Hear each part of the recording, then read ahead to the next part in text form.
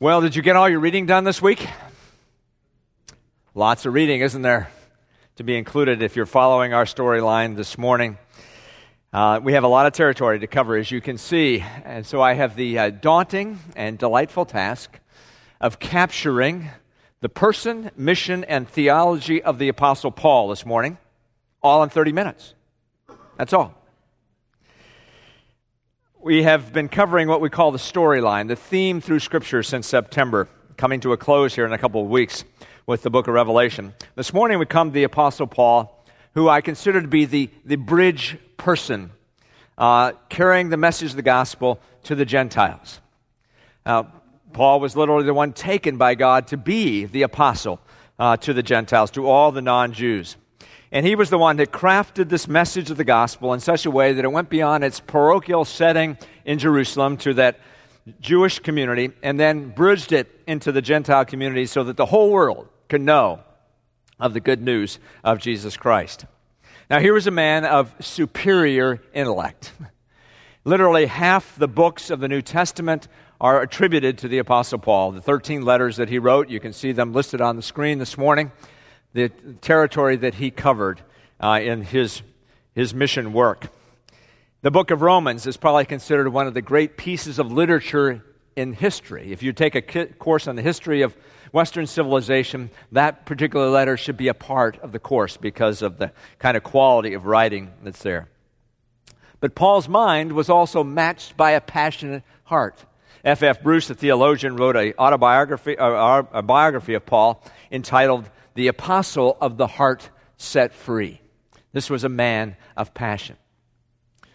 Now, to be able to kind of capture a bit of a glimpse of Paul's passionate heart, I want to take us to a particular incident that occurred. And it happened to be a dispute that arose between Barnabas, his partner in ministry, and Paul as they were getting ready to go off on their second missionary journey, because I think this gives us an insight into who Paul was.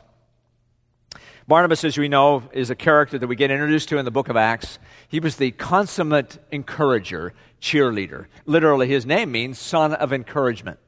And so when the Apostle Paul came to faith in Christ, as recorded in Acts chapter 9, Paul made an attempt to connect with the apostles in Jerusalem. But they were rightly suspicious of whether Paul's conversion was real or not. Was this just a ruse to infiltrate the early church so that then he could carry on his persecution? Well, it was Barnabas that put his stamp of approval on Paul, and the apostles accepted that stamp of approval as authenticity of who Paul really was. And then we come across Barnabas again in Acts chapter 11. He's sent from the mother church in Jerusalem to a city called Antioch that became the center of the mission of the church because Gentiles were also coming to faith in Christ along with the Jews. And so the mother church wanted to know, is this authentic? Is the Spirit really coming upon Gentiles? Barnabas comes, he affirms the authenticity of what's happening there, but then he immediately is aware that he is overwhelmed by the task ahead of him. And he remembers this apostle to the Gentiles, Paul, who has returned back to his hometown in Tarsus. Barnabas goes in search of him, brings him back to Antioch, gets Paul into the game, so to speak, and the rest is history, as they say. Well, from Antioch, Barnabas and Paul are sent off on the first missionary enterprise. They're the first two missionaries of the church and go off on the first missionary journey. Along with them comes John Mark, the cousin of Barnabas. But in that first missionary journey, John Mark falls back. The rigors of mission work is too much for him, so he returns to the home church back in Antioch. But as Paul and Barnabas are getting ready to take off and prepare to go back and visit the cities on their first missionary journey, Barnabas says, I want to take John Mark with us. I want to give him another chance to be a part of the team. But we read about Paul's response in verse 38 of Acts chapter 15. You can see it on the screen. But Paul wouldn't have him. He wasn't about to take along a quitter who, as soon as the going got tough, jumped ship on them. And in verse 39, it says that this great dispute arose between Barnabas and Paul, and they decided to go their separate ways. Now, I was fortunate enough to uncover a manuscript written by an on-the-line reporter who captured the dialogue between Barnabas and Paul at the time of their dispute. Here's how it went. Paul speaking to Barnabas, "What do you mean you want to take John Mark along with us? Listen, Barnabas, what is important here is getting the message of the gospel out to as many in the Gentile world as possible. We can't do this if we're slowed down by someone who's already demonstrated he can't be trusted." Barnabas responds, "But Paul, what good is the cause if in accomplishing it we treat people as objects? People are ends in themselves, not to be discarded into the trash heap of one mistake." Paul, "It's not a matter of discarding. He's already disqualified himself.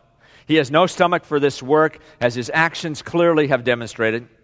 We are in a battle. We constantly face pressure and opposition from those we are trying to convince. I don't have the time and the energy to take care of John Mark while I'm engaged in spiritual warfare."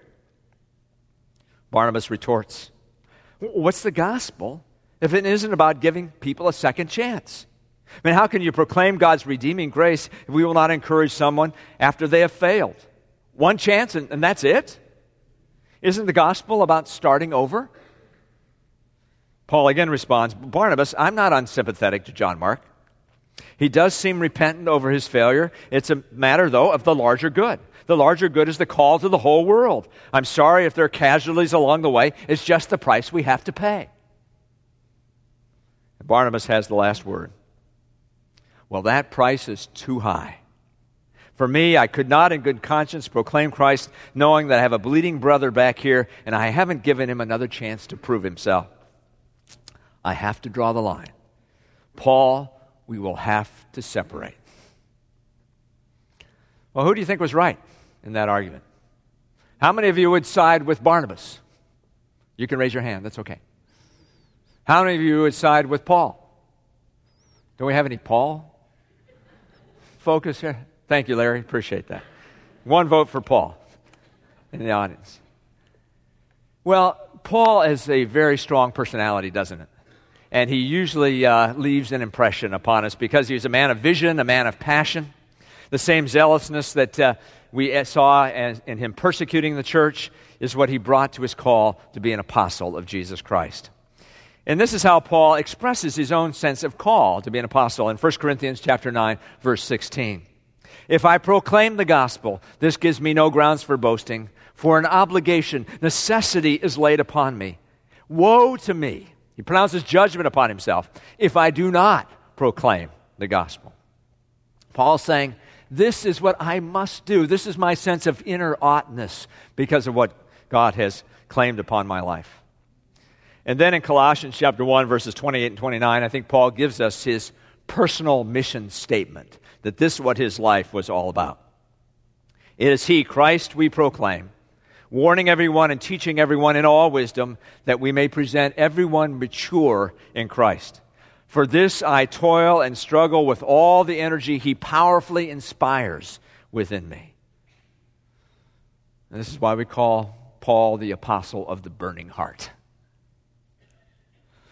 And it was this passion that caused Paul to traverse the known world of that day, to go through the land we call Turkey, to bridge across that land at the Bosporus into Europe, and then ultimately to go to Rome.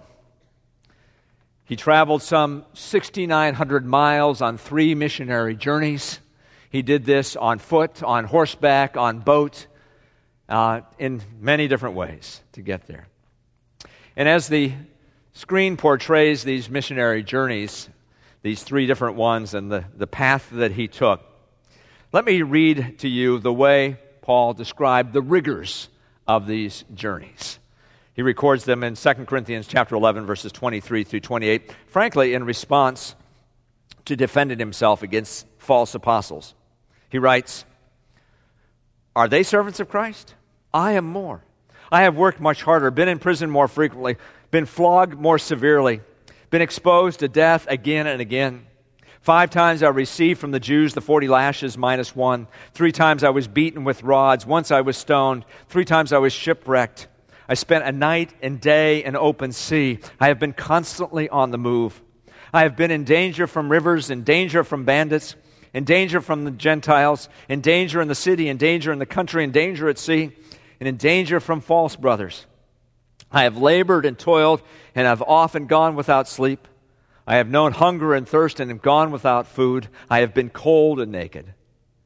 Besides everything else, I face daily the pressures of my concern for all the churches. Now, what would it be that caused Paul to traverse land and sea to take the message of the gospel? What was this passion that was in him? Well, I think it was the picture of the new life in Christ that he wanted everybody to get in on who possibly could. Now, the daunting task this morning is to try to summarize the teaching of the Apostle Paul in 20 minutes, right?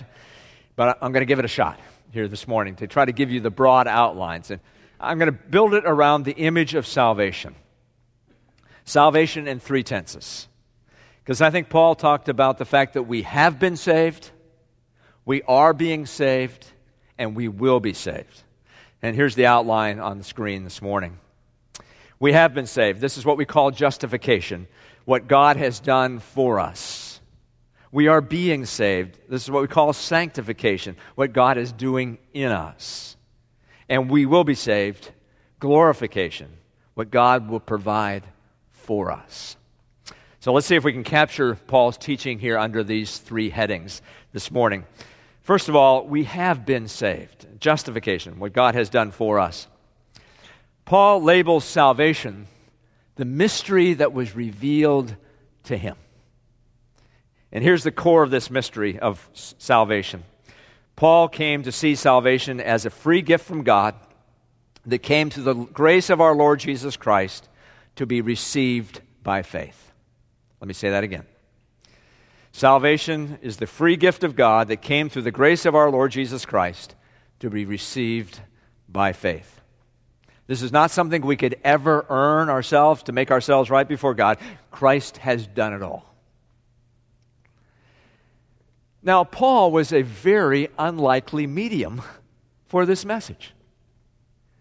From the moment of Paul's birth and being raised in Judaism, he had learned the opposite of God's gift being free, that you had to earn your way into God's favor. It was his pedigree and performance that counted before a holy God in order for God to be pleased with his activity. In fact, Paul describes it himself, his life before Christ, in Philippians chapter 3, verses 4 through 6. If anyone has reason to put confidence in the flesh, I have more. Circumcised on the 8th day, the sign that he was a part of the chosen people of God, of the people of Israel, favored by God. Of all the peoples on the face of the earth, he was a part of that people. Of the tribe of Benjamin, from which the kings came. A Hebrew of Hebrews, pure Hebrew blood, Paul is saying there. In regard to the law of Pharisee, Pharisee literally means the separated ones, the ones who committed to themselves to keeping 636 laws. That's what Paul committed himself to. As for zeal, persecuting the church. When this Jesus sect came along and abused the name of God, I was the first one to make sure that I was standing up for the name of the true God. And as for legalistic righteousness, faultless. Couldn't find any fault in myself, he said, prior to his coming to faith in Christ. Paul had learned to grade on what we would call the performance reward system. If you perform, you get a reward. And Paul was going to perform to the nth degree. Now, we all are familiar with the performance reward system because we teach it to our kids from very early on, don't we? We all learned it in our families. Now, I can remember back when our daughter was little, we had this chart on the wall. And if she got 5 stars in a row, making her bed, doing her homework, then she could cash in those stars for a soft ice cream cone at McDonald's. And from there it goes, doesn't it? Get good grades in school, you get rewarded. You do well on your job, you get rewarded with higher pay. He who has most toys wins. On it goes in life. But then the gospel comes along and nullifies all this attempted goodness at our own leverage for salvation. And Paul puts it in his classic statement about justification by faith alone like this in Romans 3:21 and 22. But now a righteousness from God, apart from law, has been made known. Apart from keeping the law. Not a righteousness accrued from keeping law, but apart from keeping the law. This righteousness from God comes through faith in Jesus Christ to all who believe. What? I want to show God what a wonderful prize He has in having me. I can't earn my favor? Come on, why not? Well, this is the offense of the gospel. It says that there's a stain on the human heart that is so egregious that we can't blot it out. Or to change the image, we have accumulated unrepayable debt before the holy God. This is what the Bible calls sin. At its core, the human heart is so turned and twisted that we cannot straighten ourselves out. And it's got this way because we rebelled against the very one who made us for Himself. We attempted a coup before the God of the universe. We competed with God for who was going to be supreme. This is simply called pride. We want to elevate ourselves above God. And how does this manifest itself in our world? Well, on a societal level, it manifests itself in tribalism. My tribe, my group is better than your group. In ethnic cleansing. In the gap between the rich and the poor. On a personal level, it evidences itself in broken family relationships and broken relationships in general. You see, we all carry a fatal flaw. We all have a rogue gene. And Paul puts it very simply like this: for all have sinned and fall short of the glory of God. The whole human race stands under the indictment of God because we are sinners before a holy God. But God did for us what we could never do for ourselves, and this is the good news. In Romans 3:24 and 25, Paul summarizes like this: we are justified freely by God's grace through the redemption that came by Christ Jesus. God presented Him as a sacrifice of atonement through faith in His blood. In other words, God did what the law could never do. The law could not save us. It can only show us how far short we fall before a holy God. It has no power in itself to have us accomplish it. And so we need to be justified freely. Now, what's that word justified mean? That's a legal term. It means that there is a debt to be paid to the law. But that debt is paid through the atonement of Jesus Christ. Christ is the one who stands in. We fall short before God, but God completes what God expects through the gift of His Son. And He bears on Himself the guilt of our sin. He is our stand-in, our go-between. Because we could never pay it ourselves. We could never blot the stain out ourselves. Christ is the one who absorbs the stain of our guilt. Paul puts it like this in 2 Corinthians 5:21. He who knew no sin became sin for us, that we might have the righteousness of God, that we might become right before God. Well, perhaps a story might help at this point. Capture how the justice of God is fulfilled by the mercy of God. Fiorello LaGuardia was the colorful mayor of New York City during the Great Depression.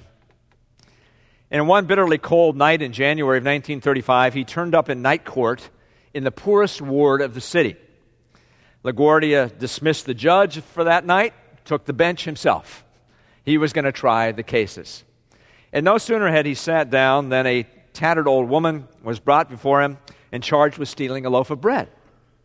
She told LaGuardia that her daughter's husband had deserted her, that her daughter was sick, and her 2 grandchildren were starving. That's why she stole this loaf of bread. But the storekeeper was there, and he was going to press charges, and he was not going to let up. Well, LaGuardia sighed when he heard that story. He turned to the woman and said, "I've got to punish you. The law makes no exceptions.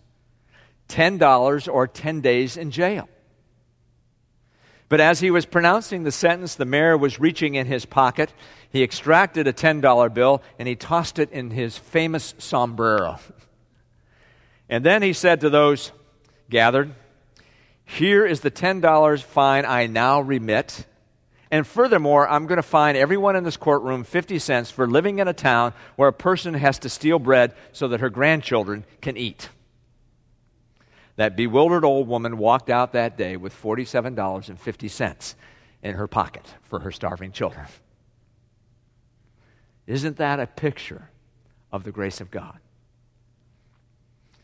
But how does grace in general become grace for me in particular?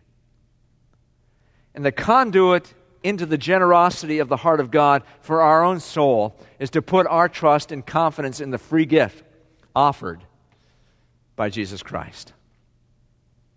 Faith is that connecting link. It's that conduit. It connects our hearts to that reservoir of grace so that it's transferred into our heart, and we then get to experience the forgiveness of God by putting our trust and confidence in Him, and when we acknowledge our own moral bankruptcy before God. This is how Paul says it in the well-known verse in Ephesians chapter 2, verses 8 and 9. "For by grace you have been saved." How? Through faith. This is not your own doing. It is a gift of God. I would say this was the message that Paul wanted to get out, that burned in his heart, that made him travel all those places, that God has lavishly poured out His loving grace upon us through the sacrifice of His Son. There's a way to God for all of us. And justification is that completed past action, that we have been saved. In other words, when we were headed downhill, at a point in time, God penetrated this world through the cross and justified us. We have been saved. But unfortunately, we oftentimes stop there. We time and again preach this as if this is the minimum requirements to get into heaven. What a nice arrangement, we think. I sin, God forgives. What could be better? My future is secure. I don't need to worry about anything in the future. I just can go out and live as I please.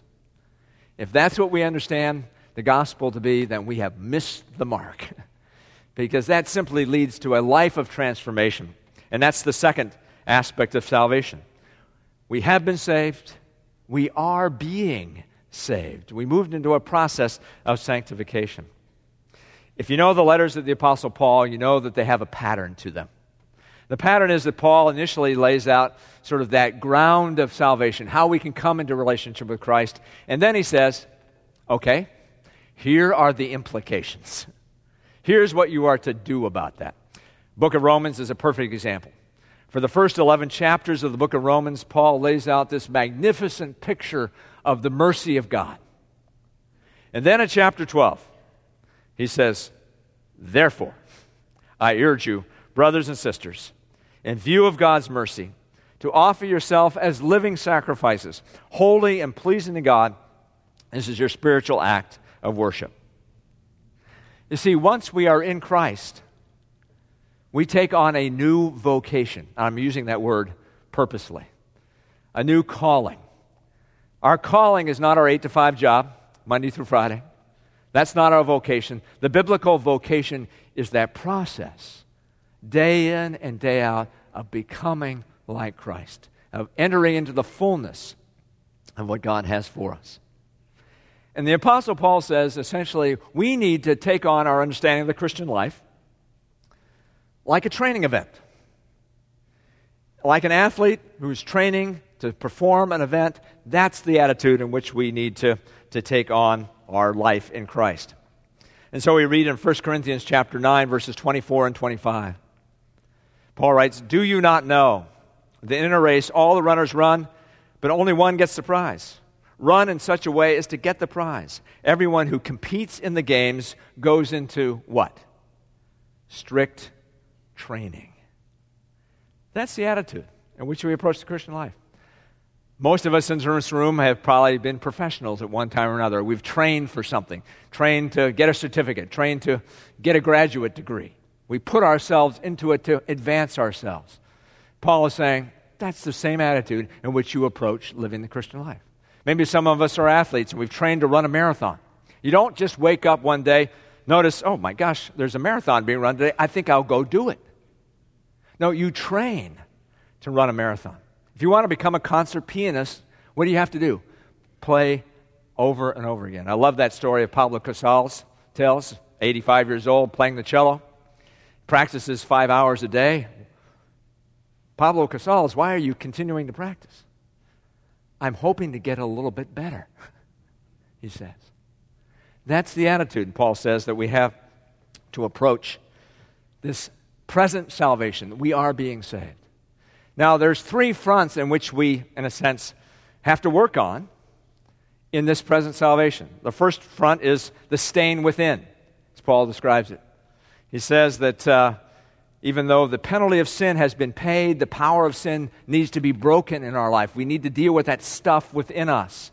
And so he says, put off the old nature which belongs to the former manner of life, and put on the new nature in true righteousness and wholeness. Take off those old tattered garments and put on the new clean garments. And it's in the present tense. Do it day in and day out. That's one level in which this battle to become Christ-like is fought. The second one is with the pressures of the world squeezing us in. We live in a world that is not under the control and rule of God and therefore has value systems that wants to squeeze us into those value systems. And so Paul says in Romans 12:2, do not be conformed to this world, but be transformed by the renewal of your mind. Or as Phillips translates this, don't let the world squeeze you into its mold. So that's the second front in which we battle to become like Christ. And the third front, Paul says, is a supernatural battle. We have an enemy. And the enemy says that we have a target on our back and that Satan is after us. There are the wiles of the devil, and each one of us has our own weak spot that the Satan can exploit. And so Paul says in Ephesians 6:12, for our struggle is not against flesh and blood, but against spiritual forces of evil in the heavenly places. And he tells us to put on the whole armor of God. Now, I've just covered a lot of territory there very rapidly.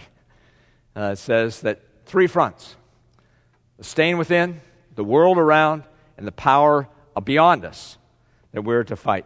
The world, the flesh, and the devil, as Martin Luther describes it. So we are now on a trajectory, admittedly through many ups and downs. This process of sanctification, becoming like the one that has taken up residence in our own heart. C.S. Lewis has a wonderful image to capture this process of transformation, this sanctification. He says, imagine yourself as a living house. God comes to rebuild that house. At first, perhaps you can understand what he's doing. He's getting the drains right and stopping the leaks in the roof and so on. You knew those jobs needed doing, so you're not surprised. But then presently he starts knocking the house about in a way that hurts abominably and does not make sense. What on earth is he up to? The explanation is that he's building quite a different house from the one that you thought of. Throwing a new wing up here, putting on an extra floor, running up towers, making courtyards. You thought you were going to be made into a decent little cottage. But he's building a palace. He intends to come and live in us, in you. We are being saved. We have been saved. We are being saved. But then finally, the third tense of salvation. We will be saved. This is what we call glorification. What God will provide for us. And I think this is where Paul truly found his freedom. This is the apostle of the heart set free. Paul could say things like, I have learned the secret of being content in any and every situation. You know what context Paul wrote that in? From prison. At the time he's writing this, he has one arm chained to a member of Caesar's elite, and he's saying, I've learned in whatever circumstance I've been to be content. How could he say that? Because he knew that there were no barriers to the love of Jesus Christ. Raise the walls as high as you want. The love of Jesus Christ is still there with me. And he captures this so beautifully and triumphantly at the end of the 8th chapter of the book of Romans. He writes, "For I am convinced that neither death nor life, nor angels nor demons, neither the present nor the future, nor powers, nor neither height nor depth, nor anything in all creation will be able to separate us from the love of God in Christ Jesus our Lord." And Paul had such a foretaste of that love that he longed to enter into it fully. He wanted more of it. He had that sense that the life to come was far better than the present life that he was leading. When he compared his current life to the glory that was to come, all the suffering was going to pale in insignificance. So you read in Romans 8:18, "I consider the present sufferings are not worth comparing with the glory that will be revealed in us." And then in another magnificent passage, he says that the life we now lead is really shadowland compared to the substance that is to come. We read in 2 Corinthians 4:17 and 18, "For our light and momentary troubles are achieving for us an eternal glory that far outweighs them all." Our light and momentary troubles, did you hear what I just read earlier in the text? "But so we fix our eyes not on what is seen, but what is unseen." That's the real stuff. "For what is seen is temporary, what is unseen is eternal." Then Paul summed up his anticipated glorification like this: "For me to live is Christ, to die is gain." Anything can be endured, Paul says, when you know the glory is to come. Will make anything that's come before matter at all. See, the Apostle Paul paints a complete picture, doesn't he, from beginning to end of what our life is all about. He started with the assumption that something has gone drastically wrong with human beings. We needed to be saved, declared right before God because of Christ's completed work. We then moved to being saved, which is our life's vocation, being transformed in the image of the indwelling Christ. And then we will be saved. Our future is secure and glory awaits us. We will shine like the sun. Martin Luther, who was the great reformer, who rediscovered justification by faith alone, used a very kind of simple image to sum up everything that I've said this morning. He said, there's a patient that is mortally ill, but the doctor proclaimed he had medicine that could cure him. And the instant the medicine was administered, the doctor declared that the patient was well. That's justification. But then there's the process of getting better. That's sanctification. And once the patient is fully healed, that's glorification. If Paul were here this morning, he would want to know, first of all, have you trusted in Christ alone for your salvation? Or are you still holding on to the pride that says, I'm a pretty good person. God's pretty lucky to have me. Paul said, I tried that. And then I ran smack dab into Jesus Christ, and I found out that I was the worst of sinners. He said, I could only put my trust in Christ. If you are assured that you have trusted Christ and Him alone, are you just coasting? Have you fully engaged in the vocation of Christ-likeness? Do you need to adopt the training mentality of an athlete and engage in the process of confronting that interior sin, the pressures of the world, the wiles of the devil? We can't just live this Christian life casually. And finally, what's your vision of the future? Are we longing for a glory to come? Have we a foretaste of the wonder of the radiance of Christ? Or are we so wedded to this world that we've forgotten that there's even a future that awaits us? The Lord chose Paul to tell us how to bury our past through the grace of Christ. He told us how to live with freedom in the present.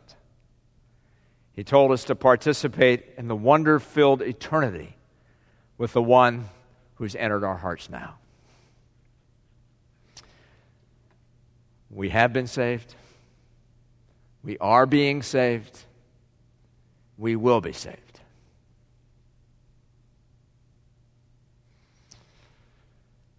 Well, we covered it in 30 minutes. Let's pray together.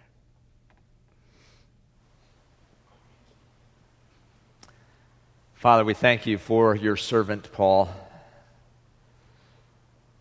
for the way you got a hold of his heart, the way you wired him with his intellect and gave him passion in his spirit,